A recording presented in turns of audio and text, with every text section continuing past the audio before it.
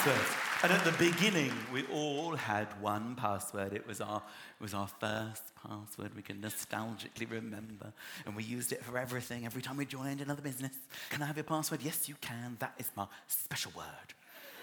And then companies started getting quite rude. You would put your password in, and it would go, weak. Who are you to judge my special word? And they're like, I'm sorry, but the internet has become very popular. We need to strengthen your password. And businesses would insist, we must have from you a capital letter. I'm sorry, we will not be accepting passwords anymore unless it contains at least one capital letter. And we all momentarily considered our options before deciding to capitalize the first letter of our password.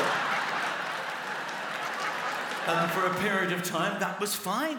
But the internet became even more popular. And then businesses started saying, I'm afraid you cannot join unless you have at least one capital letter and at least one number.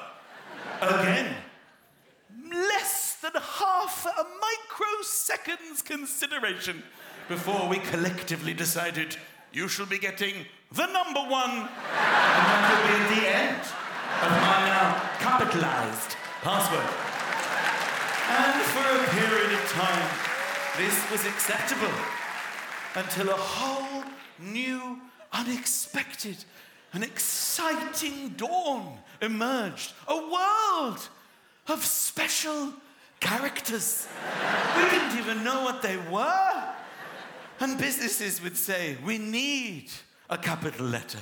We need a number, but we will also require a special character. And we clicked on the button, please, can I have some examples of these special characters which you now insist upon? And we perused them. There they are. I had no idea these characters were so special until all of our eyes stopped upon the exclamation mark. You're coming with me. Which we then put at the end of our now capitalized password, just after the one.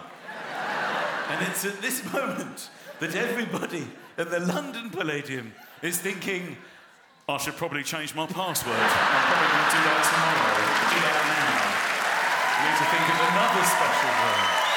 Got to get that changed. Watch Michael McIntyre, Showman, only on Netflix.